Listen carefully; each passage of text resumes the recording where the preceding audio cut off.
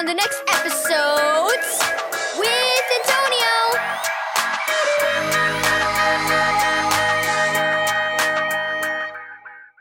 Thank you, Keys for Kids Ministries, for this daily devotional. Same old story. Read Luke 2, verse 1 through 20. Now they were in the same country, shepherds living out in the fields. Abby's Sunday school teacher read from the 2nd chapter of Luke, keeping watch over their flock. Mrs. Peter's voice started to fade away as Abby daydreamed about the new bike she expected to get for Christmas. I can hardly wait, she thought.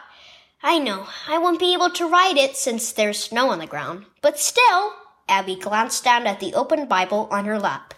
It wasn't that she didn't like the Christmas story. It was just that she knew it so well. I could probably teach this class myself, she thought. Last week, I heard this same story at our Christmas program and saw it acted out on a TV show. Now I'm hearing it again, and I'm guessing Pastor Hale will read it during the church service too. So while Mrs. Peters talked, Abby continued dreaming about a new bike. After class, Abby walked to the main auditorium with Gina, who had been coming to church for only a few months. Wow, that Christmas story is really something, Gina exclaimed. Abby looked at her in surprise. Haven't you heard it before? I've heard it hundreds of times. I've heard it a few times, said Gina, but I wasn't a Christian then and never paid much attention to what it meant. But now, just think, Abby. Jesus came to earth for you and me. Gina's face was alive with excitement. The story reminds me that God loves us all a whole lot, or he wouldn't have sent his only son to earth as a human to die. As Abby sat down in church, she thought about what Gina had said.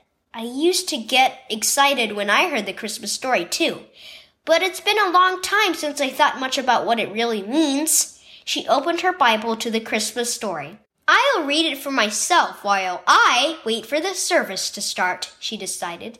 This time, I'll really picture in my mind what it must have been like for Jesus to come to earth. If he hadn't come, I wouldn't have my sins forgiven or be able to look forward to spending eternity with him. Give thanks for Jesus' birth. Key verse. Thanks be to God for his indescribable gift. 2 Corinthians 9, verse 15. Do you have an I've heard it all before attitude when you hear lessons on the real meaning of Christmas? Do you take Jesus' birth for granted because you've heard about it so many times?